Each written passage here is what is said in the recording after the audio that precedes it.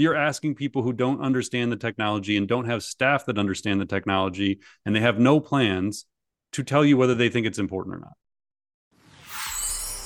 Welcome to the Marketing AI Show, the podcast that helps your business grow smarter by making artificial intelligence approachable and actionable. You'll hear from top authors, entrepreneurs, researchers, and executives as they share case studies, strategies, and technologies that have the power to transform your business and your career. My name is Paul Raitzer. I'm the founder of Marketing AI Institute, and I'm your host. Welcome to episode 79 of the Marketing AI Show. I'm your host, Paul Raitzer, along with my co-host, Mike Kaput. Happy Friday, Mike. We are doing this on Friday, January 12th. Happy Friday, Paul. You've got some travel next week, so our I usual do, Monday yeah. recording isn't happening. But we will do our best to get through another episode with some pretty interesting topics, as always. Today's episode is brought to us by BrandOps. So many marketers use ChatGPT, which we certainly will be talking about on the show today, to create marketing content. But that's just the beginning. When we sat down with the BrandOps team, we were impressed by their complete view of brand marketing performance across channels. Now you can bring BrandOps data into ChatGPT to answer your toughest marketing questions. Use BrandOps data to drive unique AI content based on what works in your industry. Visit brandops.io/marketing AI show to learn more and see BrandOps in action. And this episode is also brought to us by Marketing AI Institute's AI for Writers Summit, which I was literally just working on the agenda before we jumped on today.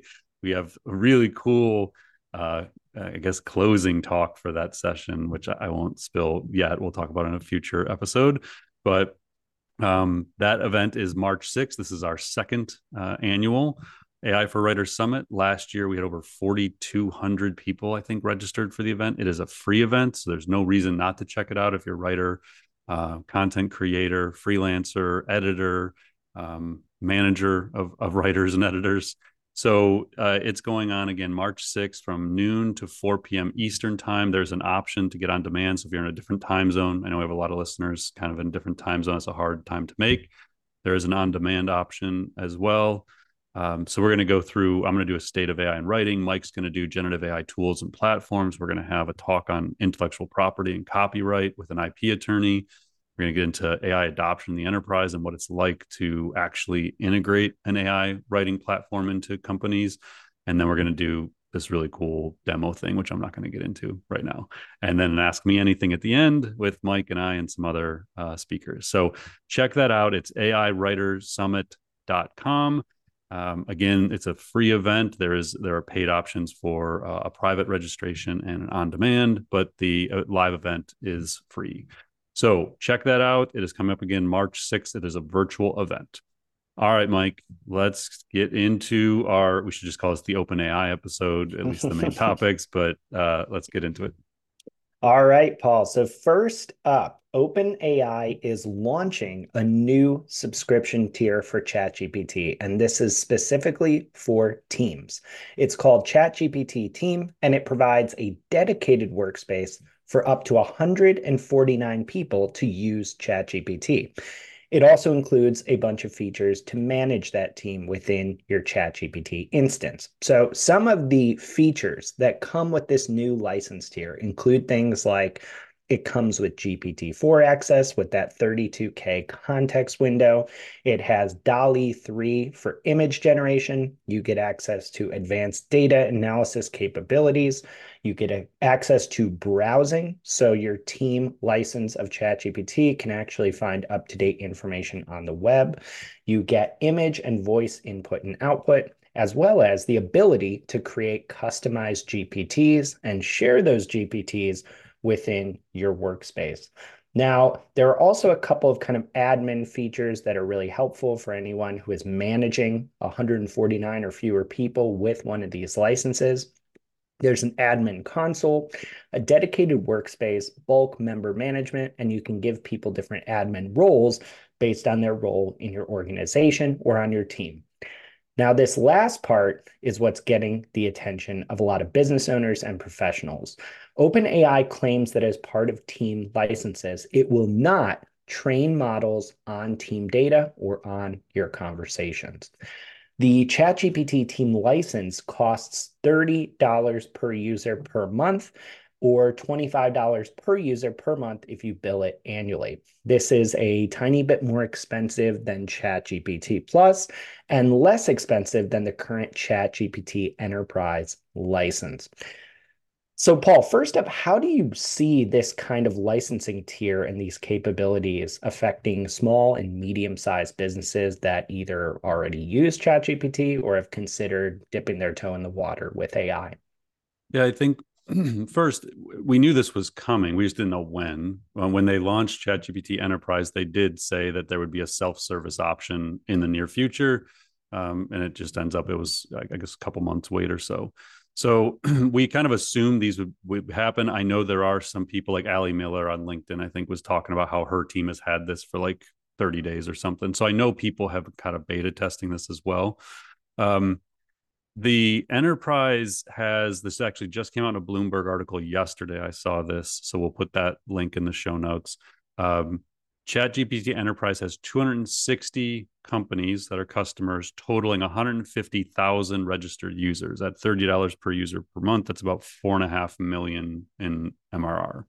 So give you a sense of what adoption has been like there, or at least what the selling of the technology doesn't necessarily mean the adoption within the enterprises has been that high. Um, so I think what's going to happen is you're going to see a massive increase in adoption, like companies that are adding these AI writing platforms through this. So I think it's going to create a rather interesting dynamic in the marketplace for people who are maybe paying for like Jasper, Writer, Grammarly, like it all of a sudden brings ChatGPT to the masses. We're a 7-person team. I upgraded instantly. And the way it works, it's kind of seamless. I was in my personal ChatGPT Plus account, so I already have a paid account. There's an option like upgrade from here, and you just click, you upgrade, you agree to, you want a monthly plan or an annual plan. I think it's 25 per user per month if you pay in advance for everybody. And then you just put the URLs or the email addresses of the people you want to invite into it. So they make it really simple, and then it actually created a separate workspace. So now when I log into ChatGPT, I see my personal workspace, which I can click into, or I can click into my team workspace, where in theory all of us will be collaborating. So I think that it's a lot of companies that were sitting on the sidelines that couldn't get ChatGPT Enterprise because you needed 150 licenses, I think was the minimum. You can now instantly go and get for $30 per user per month ChatGPT. Now we'll get into some of the other ramifications here, but like the big challenge is going to be nobody has a plan. Like nobody actually knows how to onboard this, and they don't provide any documentation. Like in standard OpenAI fashion, there's nothing telling you how to use this. There's literally no guides, no onboarding, anything. So we're going to be scrambling as companies to try and figure this out. I'm sure a whole service industry is going to build around this kind of thing. But yeah, so that was kind of my initial look at it when we signed up for it ourselves. Yeah, that leads right into my first kind of big question about this is, are businesses ready for this? Because we know from data we've seen year in, year out, and our own, on the ground evidence that many companies are still really behind on basic AI education and training. Yeah, not even close.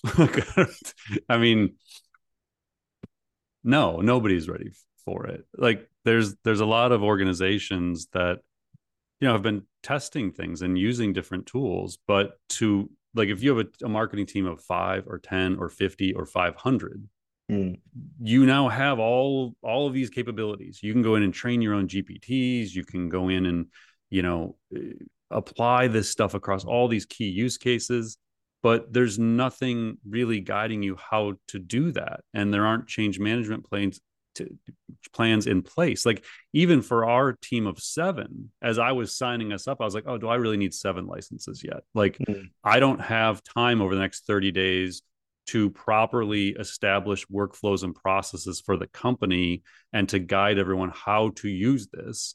So in essence, I'm just like turning it on and paying $30 a month, and we may have licenses sit there and not even be utilized by some members of the team because we have no internal systems. We obviously are probably more capable than many smaller organizations to put those workflows and processes in place, given what we do for a living. Hmm. But even then, I sit there and look, it's like, wow, I don't have time. It's like 30 days out, maybe I could do that. So maybe I'll just turn it on for like me, Mike, and Kathy initially, and we'll start experimenting and keep a journal of like how we're using it, but like more just experimentation than integrating this into our workflows. So I think there's just a lot of it's going to accelerate companies that go buy tools and platforms, but it's also going to accelerate an ecosystem of education, training, and services to make this possible. So I mean, I go back again to our early days when I was, when I owned PR 2020, and you and I were working there together when we were doing this for HubSpot. HubSpot we were their first partner back in 2007. And part of the goal of building out the agency ecosystem at that time was to help HubSpot customers get value out of the platform. Hmm. And so I don't see OpenAI building that kind of partner program in the near term. They're very focused on developers, not on like service companies, but it almost needs it. Like if they really want to scale ChatGPT team to hundreds of thousands of users or millions of users, which I would imagine they envision as possible, they're probably going to need an ecosystem of certified partners who can go in. So if I'm a team of like 50 marketers and I go get this, who helps me do it? Who's going Hmm. to help me implement this?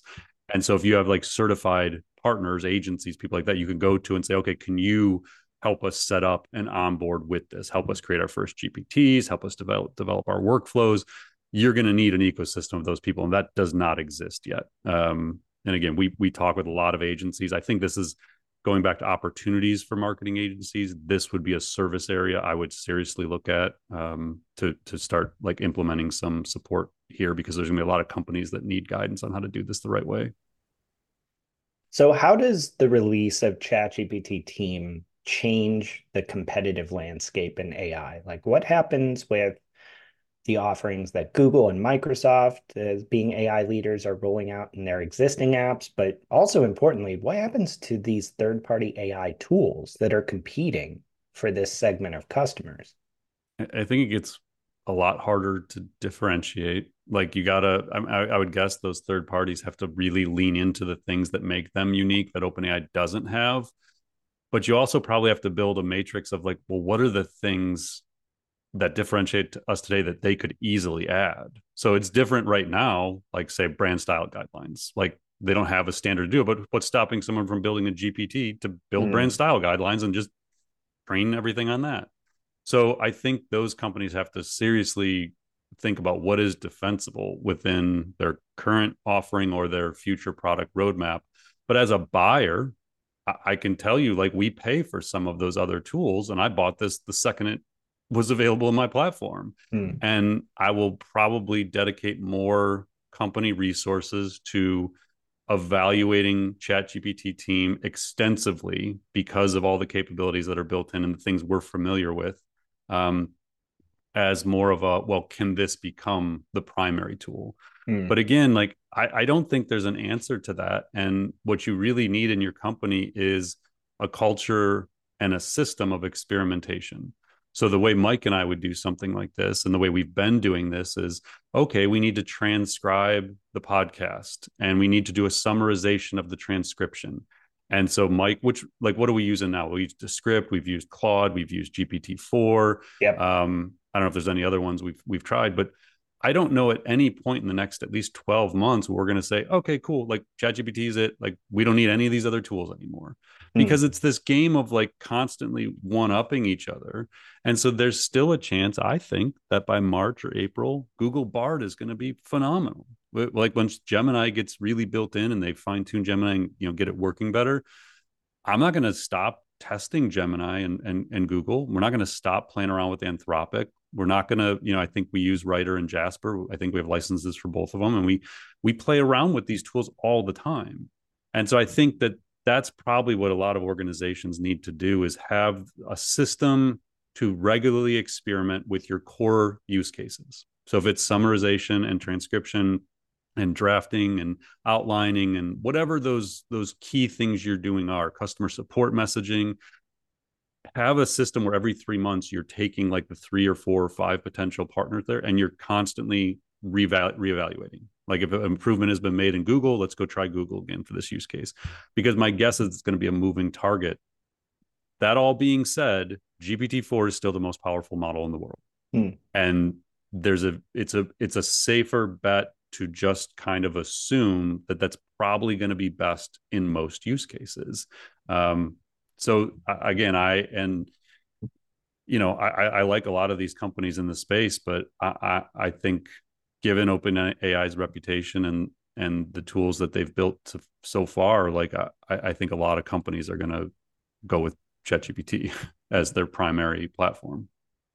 Yeah, and I would argue it's probably more beneficial for many companies to be exploring and expanding use cases versus getting too caught up on, oh, which tool should we use over another? Because if you find even a handful of use cases that you can do reasonably well, suddenly it doesn't matter that you're spending $100 a month on possibly overlapping technology because you've saved so much time already, so much budget already, even for small stuff. So definitely agree with that point that focus on the use case first and test out different tools regularly to Well, and achieve each one.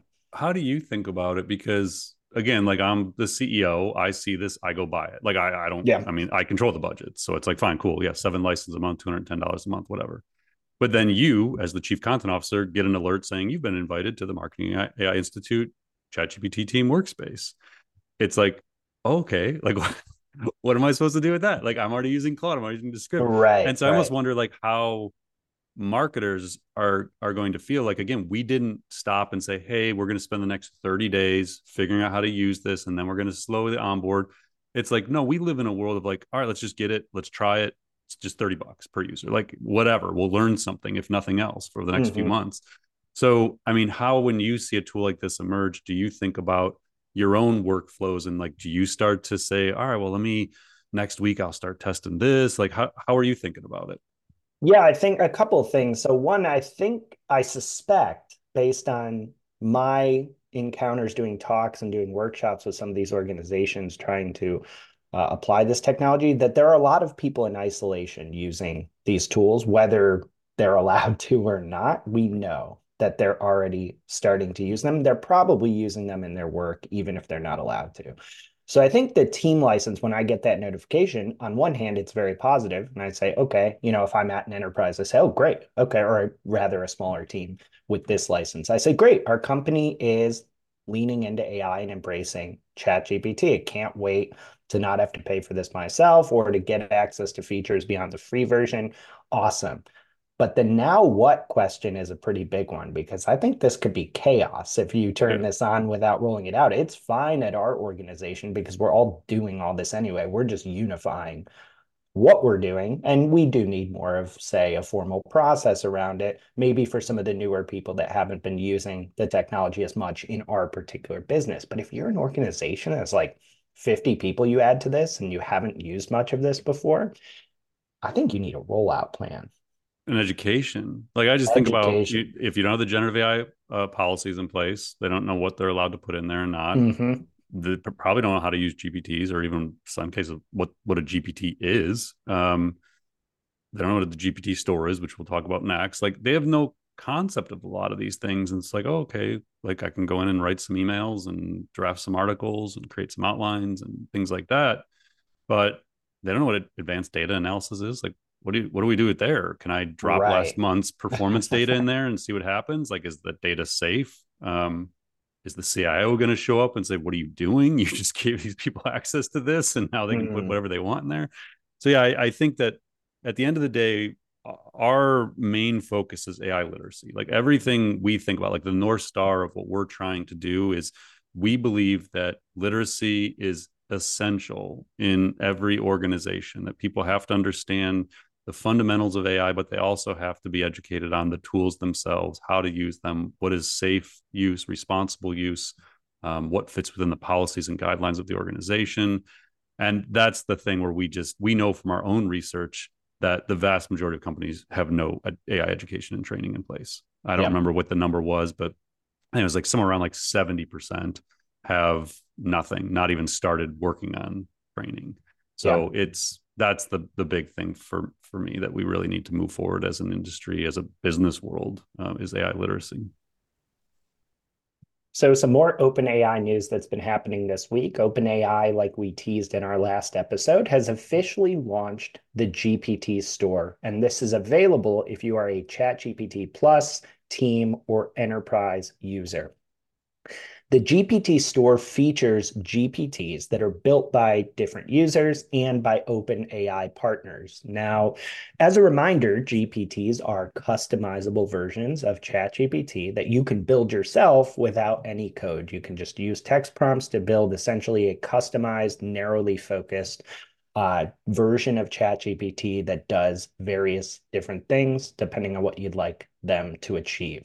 Now, OpenAI says that it will actually feature new GPTs each week in the store. And as of Friday, January 12th, when we're recording this, some of those featured GPTs included things like a GPT that helps you find hiking trails, a research assistant, a code tutor from Khan Academy, and a GPT that serves as an AI-powered guide to books you might want to read. So lots and lots of different use cases, not just within marketing or business.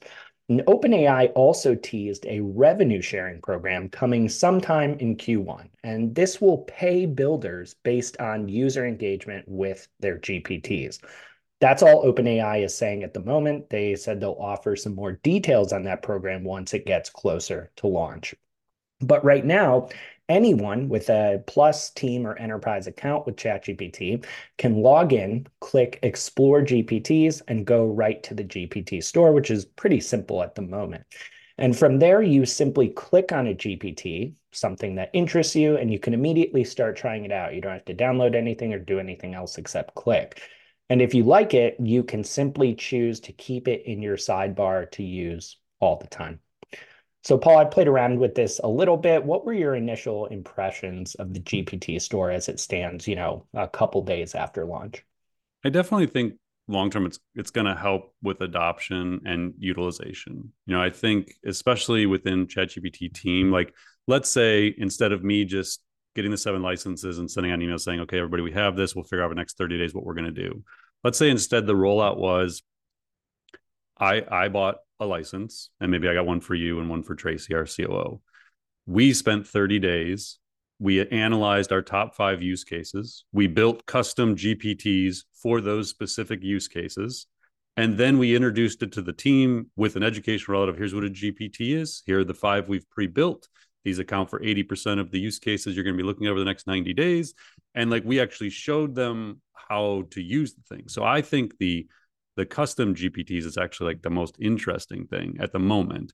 That being said, OpenAI claims that and I would imagine they know, more than 3 million GPTs have been built since they first debuted it, like November, I think that was, end of November or something Yeah. like that, early December. So 3 million of them. When I go into the GPT store, just if you haven't been in there are a number of categories. There's top picks, which is curated by OpenAI. There's DALL-E, so all specific to image. There's a writing category, productivity, research and analysis, programming, education, and lifestyle. Because I was planning for AI for Writers Summit, I was like, oh, I'm just gonna see what's in the writer category. My initial reaction is, well, this is kind of a bunch of junk. Like it's hard to know what's valuable. I don't know if they're going to have a rating system, a star system. Like I don't know how they'll build this out, but it says by people. So there's the number 3 writing tool one is I buy prompts. That's like the maker of it. So it doesn't like give me immediate credibility, like a strong feeling of credibility. The number 5 tool is Humanizer Pro. This is the description. Writes text like a human, avoiding AI detection. This tool humanizes your content to bypass any AI detector. So I guess like any open marketplace, there's going to be good stuff and bad stuff. My quick scan of the top 10 in all of those categories is it's a lot of junk I would never probably click on, certainly never use. It gets into a trust thing of like, I don't even know what they get. Like when I put my data in, so let's say I pick a data analysis one and I drop in some data, it's going to give me an output, but like does the creator have access to that data? Is it only OpenAI that has access to that Mm. data? I think it's only OpenAI, but I actually don't know. And this goes to that whole thing of education is critical. If you're going to give these tools to your people, they need to understand what it is they're doing. So I don't know. At a high level, I think it's going to be big. I've heard them say like maybe bigger than the Apple App Store, more influential, more important. I don't know, maybe. But I do think for users, GPTs is a great way for people to get value way faster than just staring at a blank, screen powered by GPT-4 and not knowing what to put in it or how to do it or how to structure a prompt. You can pre-structure the prompts. You can do all the background work for people. I think GPTs are going to be a critical part. And I know GPTs for OpenAI is actually just a prelude to AGI. Like this is it's just a piece of the journey they're on to build smarter agents and things like that. So it it's a big deal though. So it sounds like there are definitely some things to keep in mind as you're approaching some of the listings in the GPT store. So for marketers, business leaders, and people trying to look at this in a professional context, are there any concerns or considerations to keep in mind beyond kind of buyer beware?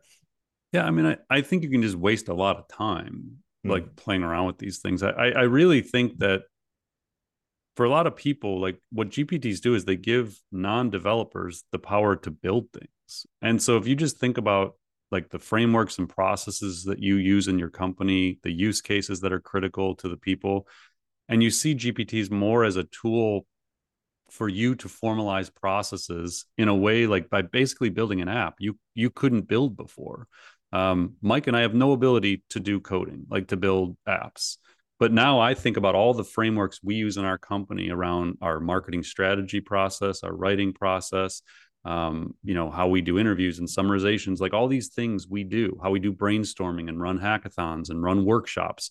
All of that can be formalized into GPTs, which right now it's a bunch of words on a page, or it's Excel charts that tell you what to do, or it's flow charts, or if this then that logic and things like that.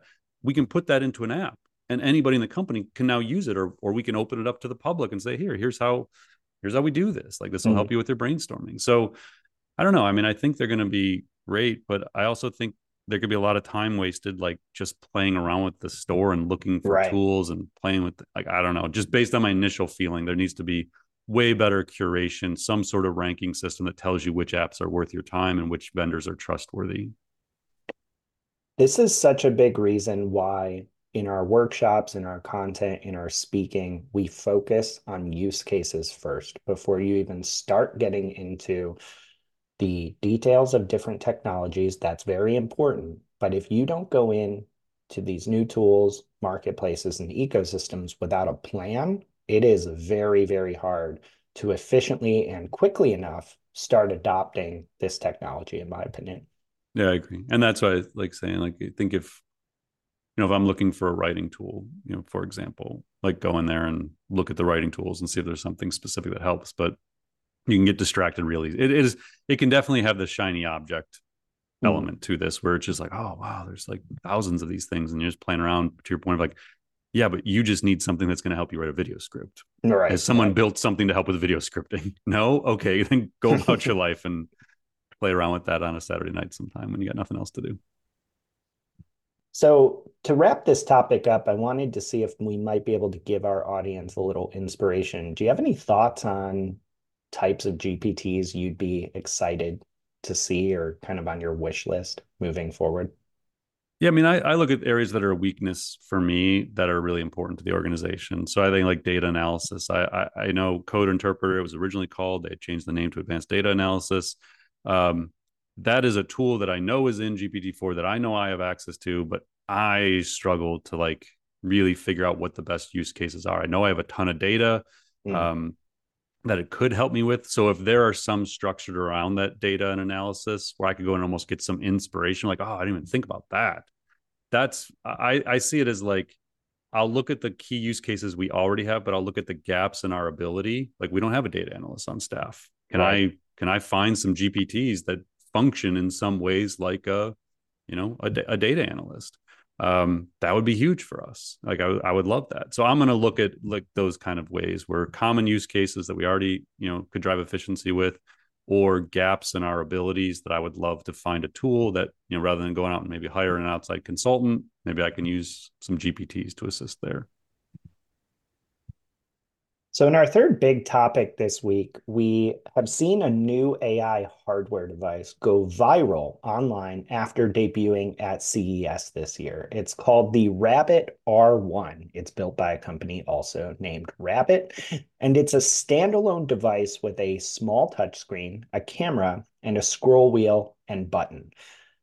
That doesn't seem that impressive, but the real draw of this device, what's getting it a lot of buzz online, is how it uses artificial intelligence. The device's operating system is called Rabbit OS, and the company says it's based on an AI model that it's calling, and I think this is a term they devised on their own, called a large action model. The Verge describes this as a, quote, sort of universal controller for apps. Now, what this means is that, like Alexa or Google Assistant, the Rabbit R1 device can be used to interact with and control all the apps that you use every day. You just tell it what you need, and it uses your apps to go do that. Now, what's novel about this is that you're also able to do that because Rabbit has trained the model on how to use existing apps on its own. The company even claims you'll be able to teach the device how to do new things with apps so it can do them on its own moving forward. One hypothetical example that they give is you could theoretically teach it how to, say, remove watermarks in images using Photoshop by going through the process yourself, showing the model how to do it, and then it would learn how to execute those commands within the Photoshop app. Now, these details are pretty scant, but they were enough to send consumers into a frenzy. After introducing the Rabbit R1 at CES, the company pre-sold 10,000 units in a single day, which completely sold out its first production run. They've also, I believe, sold out another 10,000 run after that initial day. Now, it sounds like you can still start to place a pre-order for the device. It costs $199, but you're, of course, going to have to wait quite a while for it at this point, given how popular it is. So, Paul, first up, what did you think of this device initially when you saw it kind of start to get traction online? So this kind of snowballed this week pretty fast for sure. So I saw it being buzzed about on whatever it was, Tuesday or Monday or Tuesday. I don't remember when it first came out. And the way they launched it was through like a keynote. It was like a 30-minute keynote, and it was produced pretty well. It was a little rough to get through. I did stop watching it after about like 18 minutes. It was just like, okay, this is pretty dry, and I kind of generally get the concept. It's a beautiful design, so I have to give them props. Like it's beautiful, like it's really cool, it's innovative, it's engineered well, it would appear. The website's awesome. I don't know who did their website, but like they're doing marketing right. They use some of that 30 million they've raised to do some legit design and user experience stuff. um that all being said, so my first tweet was, this company has 30 million in funding. It's a device designed to integrate AI agents and simplify access to them. If I'm accurately summarizing the product launch video, apparently better than your phone. Admire the effort, but has a humane AI pin feel to me, i.e. hardware innovation that will have very low adoption because you'll still want your phone and you won't want a second largely redundant device in your pocket. So the way I think about this is, I love hardware innovation. I love that people are trying things like, the humane pin we talked about on the show. I'm not a fan of, but I'm a fan of the effort. There's a company trying to do it with a necklace. Like all these people are trying to build the next device, the next thing that we're going to wear or have with us that's going to record everything around us and invade people's privacy and all this stuff. Glasses is another one.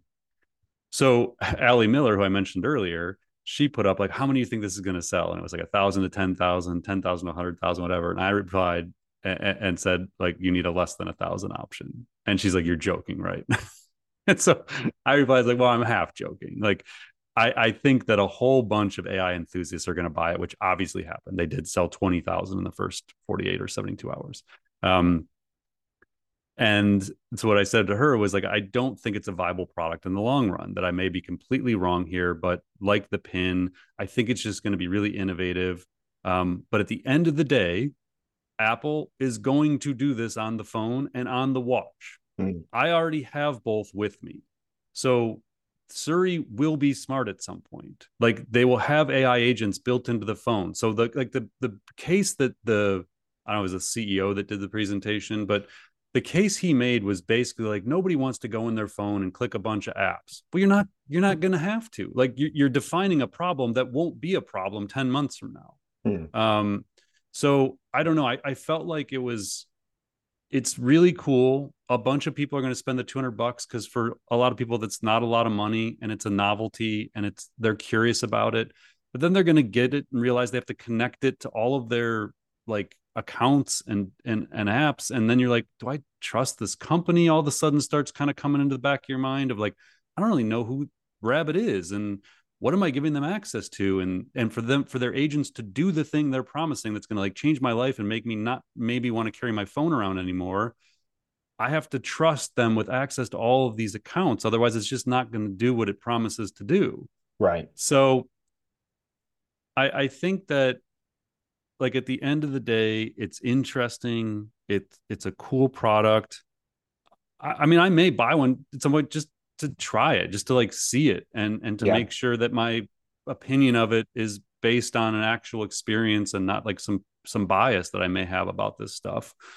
But I just think that Apple's going to crush people like this. Like that they're just going to come out with these innovations and then it's just going to be like, yeah, that was fun for like 2 months. Remember that time everybody bought all those devices and but the other thing that I wonder about is how much of it was actually a scam, not the company itself, not Rabbit. But I Mm. saw their founder tweeted like the next day, no, stop this. People were buying these things in bulk and then reselling them online for twice the price. Oh, wow. So when you look at the marketplace, and this is how like we work, there's 10,000 available. There's a limited supply. You know the value is going to jump right away. So people go in and just buy. I don't know if you could buy 1,000 at a time. Like how many? I don't know how you could buy at a time. Mm. But then you get speculative buyers who just go buy this thing that doesn't cost much, or they lose some money. They lose some money, but maybe they'll make 2, 3 times their money. And so I know it was happening because their founder screenshotted it happening. Wow. And so then you're like, well, was like this 20,000 sale really like legit? Like, is there really 20,000 people are going to use this thing? And then I saw another like AI guy that I follow, and he was like, the usage cost of this is going to be like a flat $200 per use because people are going to use it once and never touch the thing again. So it definitely created a lot of buzz. It was everywhere in the media. All the AI influencers were talking about it. And there are definitely people who think it's like the dumbest thing. And then there are people who like love the thing. And Mm. and now it'll be like, well, is it actually any good once you get it? But yeah, I don't know. It's cool. Like I like that we're innovating on devices. I just don't see it, and I'm happy to be wrong on this stuff. Like I don't know. Like I'm just kind of hypothesizing here, but again, I just look and think, are people really going to put a clunky square in their pocket like a Pokemon, like in the Pokemon games? Because I think that was kind of like the inspiration was actually Pokemon, the device that Mm. they have the Pokédex on. My family plays Pokemon. I don't. I don't know what the thing's called. um, but I just don't see it. And so then it got me thinking back to like, but if the watch, like I already have an Apple Watch and I love it, and lots of people have Apple Watches, and I already have my phone. I just don't see myself doing that, having that other device, and it's definitely not replacing the iPhone. So what do What you did you make? think? I mean, did you have an opinion? Like, did you? What was your initial Yeah, reaction to it? I'll be honest. I don't know if this is reflective of what other people are saying about it. I just tend to default towards the fact that I'm already overwhelmed with devices Yeah. and services and tools. So while I'm happy to add on ones that make sense, I don't personally think I would have too much of a need for an additional device to do this, especially to your point if even if the shipping schedules are on time, we're still months out from even getting one of these. And I swear I would imagine it might accelerate some of the plans Apple has to Yeah, roll out these features. It's like, why would I need another device to regulate apps on a device designed to regulate apps? But I can right. see the argument in favor for it if you are savvy and forward thinking, kind of love having tons of devices. Maybe it makes sense for you. Yeah, and I do think like all this being said, they may have a nice exit. They're obviously they already Yeah. raised 30 million. They may raise a bunch more. So just because like there isn't, I don't think a market for this long term, like a consumer market outside of like AI enthusiasts and Yeah. the people who want to have every piece of tech that comes out. Um, I, it doesn't mean that companies that Rabbit and other companies like them won't raise a bunch of money, won't have some exits. Maybe they've got some patents on the technology that Apple or somebody else likes, and they buy up the team in an acquihire and like get their patents. Like again, it's cool. This is what technology is supposed to be. People are supposed to be out on the frontier, trying things, doing things, taking some risks, building things that other people aren't willing to build. And Yeah. sometimes it just doesn't work. Like the Humane people already laid off people. Their CTO left. Like Hmm. so when we had the episode, I don't know, a couple months ago, and I was like, yeah, this pin's not going to fly. They already laid off like 10 or 20% of their workforce. Their CTO left. Like it's going to happen. Like you're going to shoot up. You're going to be on CNBC debuting products, be at CES on the stage. Everybody's going to love you. And then 3 months later, maybe it goes away, but or maybe you sell it for a few hundred million and move on and do the next thing. Like this is what tech is. So Yeah. again, I'm an advocate of this kind of thing. I like that people are doing it. Doesn't mean I have to personally like it or think there's a market for it. Yeah, surprisingly, despite what some people on the internet would have you believe, it's possible to not hate on this and also just say, hey, maybe Just it's think it's not not for going to me. work. Like, yeah, and that's my thing. It's like I'm not hating on them at all. Like I love it. I think it's great. I Yeah. just don't think it's going to work. Yep.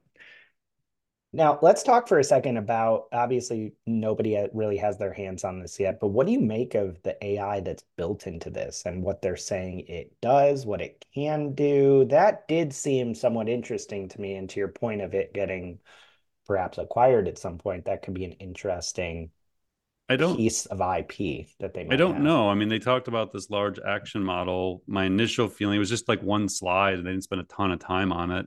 Hmm. My initial reaction was like, okay, I don't understand. Like, you just gave a name to something that every research lab is working on. Like, what is different about yours? As far as I know, they haven't published any research papers that are any advancements in the pursuit of action transformers or anything like that. So I don't know it's anything other than marketing that Yeah. they just came up with a slick looking slide and a name that may or may not stick to something everyone is doing, and including Apple. Like, there's no way Apple isn't building this stuff in Mhm. apps, in the phone, in the hardware, in the chips that Apple's building. Like, they have all this stuff, and so that was my take. Is like, okay, cool. Like again, good marketing, well done. Um, I have no idea if you have any actual real innovation behind it other than a nice looking piece of hardware. So as My we guess is wrap, it's not going to work anywhere near like what they showed in the demo. right, right, right. Yeah, we definitely have to put it through its paces and Yeah. actually understand if it can do what they say it can do.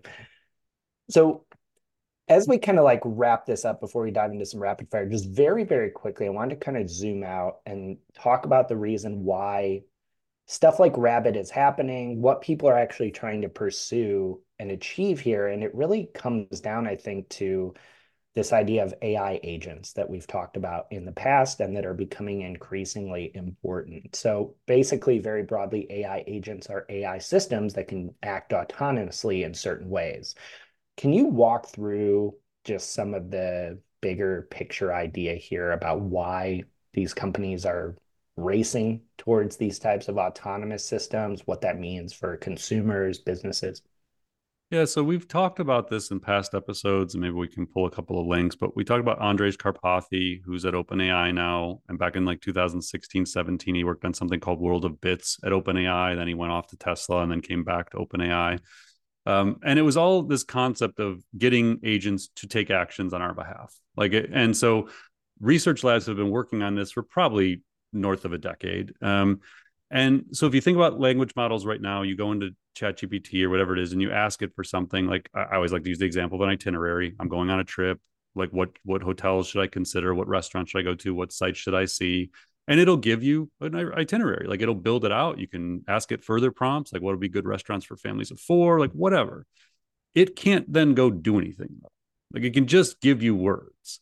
Actions would say, okay, that looks great. Like go ahead and book the flights for like a pre 10 a.m. flight for four of us. Use my frequent flyer code that's saved in United. Go ahead and get us a reservation at that restaurant at 7 o'clock the night we arrive. Give me a rental car. Like you can just tell it and it'll go do things for you. So that is the idea of action. So the unlock here was once they solved is the right word, but once they made the breakthroughs in being able to build language models so that the agents, that the machines could understand better what the human was asking, that was sort of an obstacle that was preventing these agents from being able to take actions as it was hard to have a conversation with the machine and it would understand what you were asking it. So the language model became kind of a breakthrough to get past the barrier. Why Andrej Karpathy went back to OpenAI is now that we had language models that have reasoning capabilities and in some beliefs have like a worldview and they've all these advancements. The belief is we can now make agents that take actions reality. So you have Adept has raised like $415 million in the pursuit of agents. Our friends at Hyperwrite have been building agents. OpenAI is doing it, Cohere is doing it, Google's doing it, Apple's doing it. Everyone is building agents. So it is the one when people ask like what does it look like in 2-3 years from now? All I say is we know agents are coming. Like there's only a certain number of things we know are going to happen. And agents has been one of those things for the last couple of years. And 2024, I think, is going to be our first ability to start experimenting or experiencing working agents. They don't work right now. They're very flawed.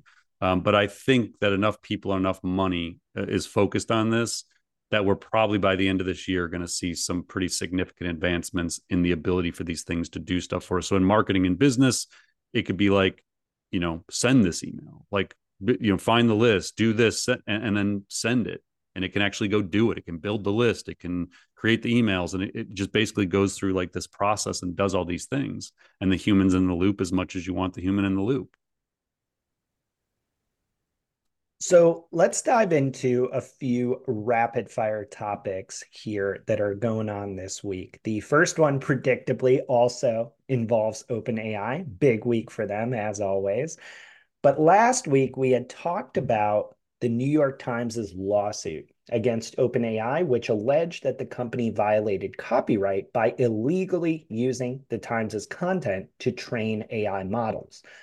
Now, OpenAI has posted a response on its website about this lawsuit. In a post titled OpenAI and Journalism, the company writes, quote, "While we disagree with the claims in the New York Times lawsuit, we view it as an opportunity to clarify our business, our intent, and how we build our technology." To do that, the company has outlined what it sees as four kind of key points around this idea of both the lawsuit and OpenAI's relationship to journalism as a whole. First, OpenAI says that it works hard to support and collaborate with news organizations, and that includes entering into early partnerships with companies like the Associated Press. Second, they make the claim that training AI models using publicly available internet materials is fair use, quote, as supported by longstanding and widely accepted precedents. So that's kind of a key sticking point in the New York Times lawsuit. Third, they insist that, quote, regurgitation or spitting back out New York Times content verbatim, which is something that was highlighted very prominently in the lawsuit, is actually a rare bug that they're working hard to fix. It's not a common occurrence according to OpenAI. They also note that no single source, including the New York Times, is a significant representation of the model's whole corpus of learned knowledge. So the Times tried to make this argument that, OpenAI had focused more prominently on the Times as a source of data for the model. OpenAI claims that it's just one of many, many things. Last but not least, OpenAI has said the Times is not telling the full story. OpenAI claims that they were having talks to actually incorporate the Times' content into ChatGPT right up until very close to when the lawsuit was filed. So they actually note that through December 19th, those talks were progressing, in their words, constructively. and that the lawsuit on December 27th came as a surprise. Lastly, OpenAI claims it tried to fix all the issues that were named in the lawsuit, but the Times wasn't very helpful. And they say that the Times intentionally manipulated prompts in order to get ChatGPT to regurgitate that Times content verbatim, which is what they quoted in their lawsuit as kind of evidence that ChatGPT was lifting right from their content. So, Paul, there's a lot going on here in this response. What do you make of this counter argument given what we talked about last week? Pretty predictable. I mean, we kind of knew how they would approach this. The one thing that I was thinking about, and I don't remember if I saw this online, like somebody might have called this out. Um, but I think it's interesting that like they're doing deals. They have a deal with Axel Springer. I saw they were working on deals with like CNN and Fox and like all Yep. these other outlets, New York Times, obviously. So if they need to negotiate licensing deals with these media companies whose data is in the training set, why don't they need licensing deals with everybody else? Like, don't you think if they're allowed to just take it fair use, why do they need a Mm, licensing deal? They just take it. right, right. So what about all the small publishers whose data is in there? And I just wonder like how that'll play out. Again, I have no idea. I'm not. I took business law in college. Like that was the extent of it. One class. Like I'm not a lawyer. Um, but those are the kinds of things that I think will be really interesting as this moves forward, assuming they don't settle. As we get into actually, legal arguments, I could see it, like I said on last week's episode, this idea of, well, if they do this in the New York Times, you got the LA Times, Washington Post, like the other top Hmm. 10 sources in Common Crawl were media companies. What about all the small publishers whose data is also in there?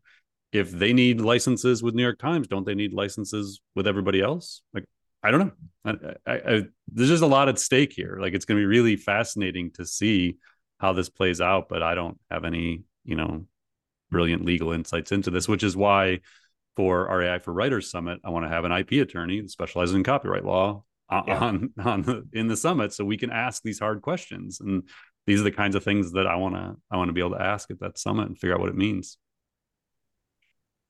So next up, there's some new research out from an SEO software company called Authoritas, and it claims that AI-generated answers in Google's Search Generative Experience, SGE, do not match the links in the top 10 normal Google organic search results a whopping 93.8% of the time.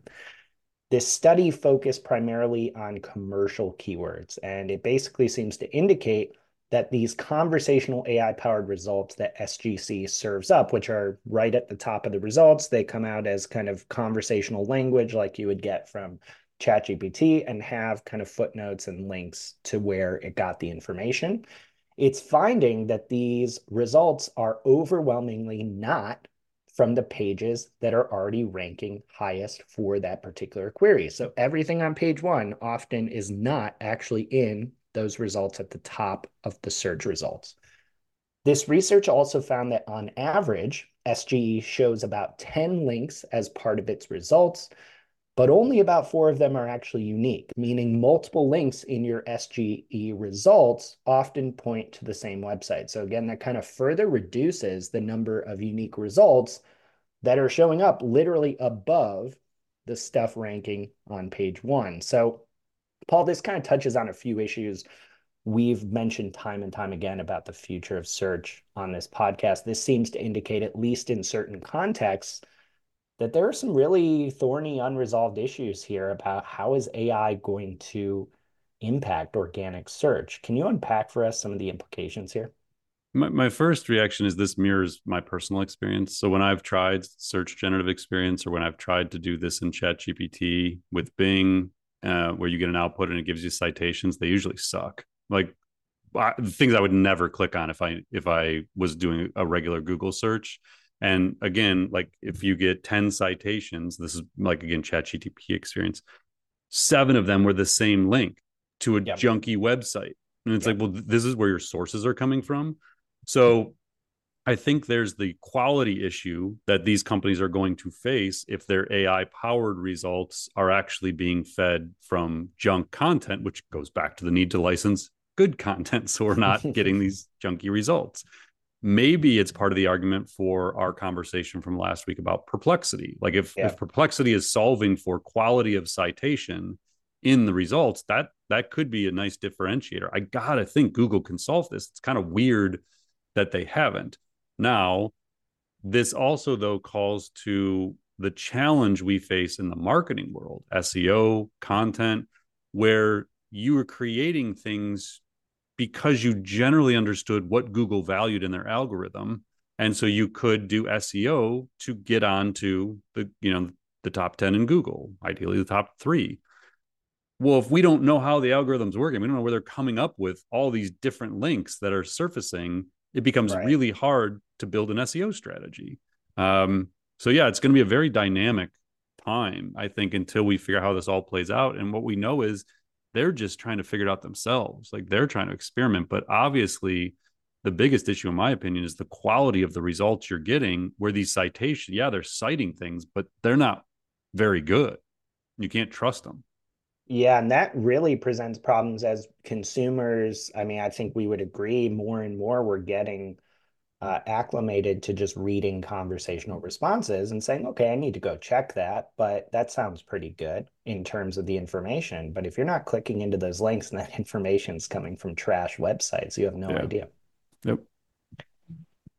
In other news, popular language app Duolingo has actually cut 10% of its contractor workforce. And it's doing that because it's using generative AI to actually create more of the content for its app. In reporting, a company spokesperson said, quote, "We just no longer need as many people to do the type of work some of these contractors were doing. Part of that could be attributed to AI." Now, this comes after Duolingo's CEO in November 2023 said that the company was using generative AI to produce, quote, "new content dramatically faster." Now, Paul, this is obviously just one example, very specific business, but should we expect more of these kinds of cuts or reductions in force due to efficiencies captured by generative AI? For sure. Yeah. I mean, I know it's not like a popular opinion or an opinion people like to hear, but this is absolutely going to happen like throughout the year. Google cut 1,000 yesterday in their Google Mm, Assistant, not apparently related to generative AI per se, but I think the tech industry is bloated. Like they hired way too many people when times were good. So part of this is just a natural, like they're shedding people. And I mean, I saw one tweet, there was like 15 different tech companies listed who have already had layoffs the first 12 days of 2024. mm. Some of them are just because the businesses need to run tighter and they actually have to get to profitability or improve their efficiencies. But a lot of them are going to be related to the belief that AI is just going to drive enough efficiency. We're just not going to need as many people to do this stuff. So I think it's going to start in the tech industry, and we're already seeing it. But I think by the end of this year, middle to end of this year, you're going to start to see it trickle down into other industries where the same story plays out. I wish that wasn't the case, but I think it will be. So, a new poll from Boston Consulting Group, BCG, of over 1,400 C-suite executives shows that a full 66% of them say that they are ambivalent about or downright dissatisfied with their organization's progress so far on generative AI. These leaders say that they're dealing with a shortage of talent and skills, unclear roadmaps, and a lack of strategy needed to deploy generative AI responsibly. And all of this is leading to their discontent with their generative AI results. It's gotten so bad, apparently, that only about half of the respondents said they expect generative AI to bring substantial productivity gains, which they define as 10% or more, just about, to the workforces that they oversee. So, Paul, this is kind of the other side of the coin to the previous story. Did these findings surprise you at all? This is the only thing that stops the previous thing from happening is that no one knows what to do with this stuff. So I'm just going to reread that middle paragraph. These leaders say they're dealing with a shortage of talent and skills, unclear roadmaps, and a lack of strategy to deploy generative AI responsibly, all of which is leading to their discontent with Gen AI. This is exactly what we were saying before. The lack Mm. of literacy. There's a lack of understanding how to do it. There's a lack of systems. There's a lack of an ecosystem of service providers who can help companies figure this out. We're in the infancy of the adoption curve here. This is why I always say, like, people are like, oh, AI is overhyped. I'm like, no, no, no, it's underhyped. Like, we're not even doing it yet. Like, the technology is now there to transform workflows and processes and tech stacks and teams, but nobody knows what to do with it. And so when you read these surveys of executives think Gen AI is important or not important, it's like, you have to understand the context that they don't understand it. You're asking people who don't understand the technology and don't have staff that understand the technology, and they have no plans to tell you whether they think it's important or not, or to tell you if it's going to have an impact on their business. Of course, they don't know that. They don't understand it. So this is just like, that paragraph to me summarizes the theme of what is happening in almost every company we talk to. Unclear roadmaps, lack of strategy, shortage of people and skills who get this stuff. And so therefore they can't run pilots, they can't adopt it properly, and they absolutely cannot scale it. Every company we talk to, this is the story. So if that's you, welcome to the club. If you figure it out for everybody else, you're going to have a massive advantage in your industry. Figure it out. Focus on AI education and training for yourself, for your team. Get policies and principles in place. Get a roadmap in place. You are going to be ahead of like 99% of your competitors. Our last news item today is about the popular question and answer site Quora.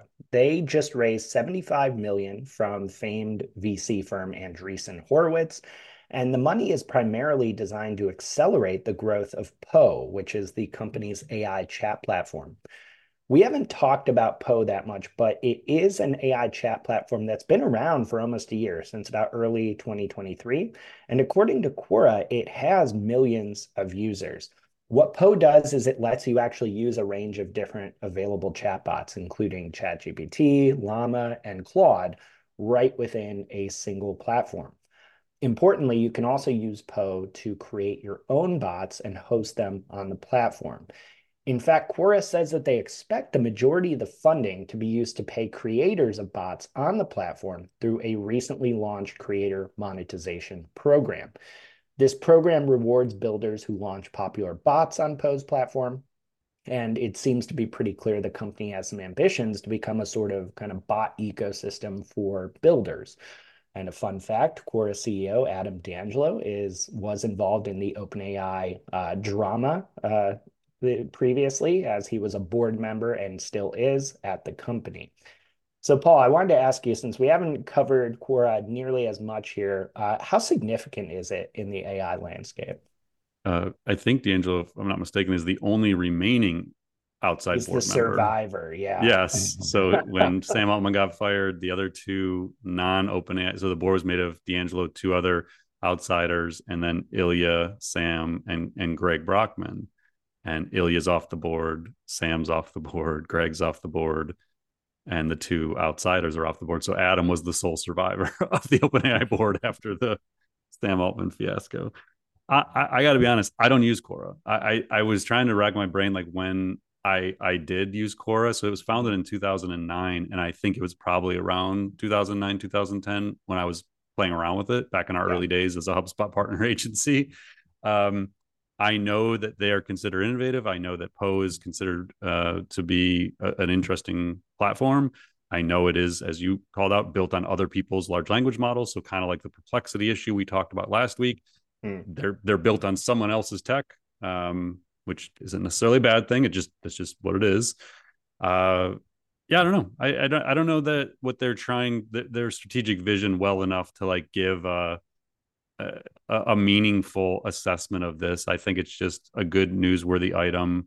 Andreessen Horowitz, obviously a highly respected venture capital firm, putting 75 million in is meaningful. Yeah, something to keep an eye on. And I'm sure there's some people in our audience who are, Poe users and big fans of Quora. So good information if that's you. All right, Paul, thanks for rounding up for us another busy week in AI. I just want to note very quickly for the audience that we don't get to nearly everything going on each week in the podcast alone. We also have a weekly newsletter that runs down everything that happened this week in AI. It includes more in-depth articles on the topics we covered today. It also includes a ton of other topics that we didn't have time to get to. So if you have not subscribed yet, go to marketingaiinstitute.com/newsletter to sign up for the weekly AI news roundup that we're putting out. Yeah, I mean, we probably could have done a whole episode on CES news from last week. All right. Yeah. All right. Well, thanks everybody for being with us. Thanks, Mike, as always, for curating everything and leading the conversation. And we will be back next week with our regular weekly podcast. Thanks for listening to the Marketing AI Show. If you like what you heard, you can subscribe on your favorite podcast app. And if you're ready to continue your learning, head over to marketingaiinstitute.com. Be sure to subscribe to our weekly newsletter, check out our free monthly webinars, and explore dozens of online courses and professional certifications. Until next time, stay curious and explore AI.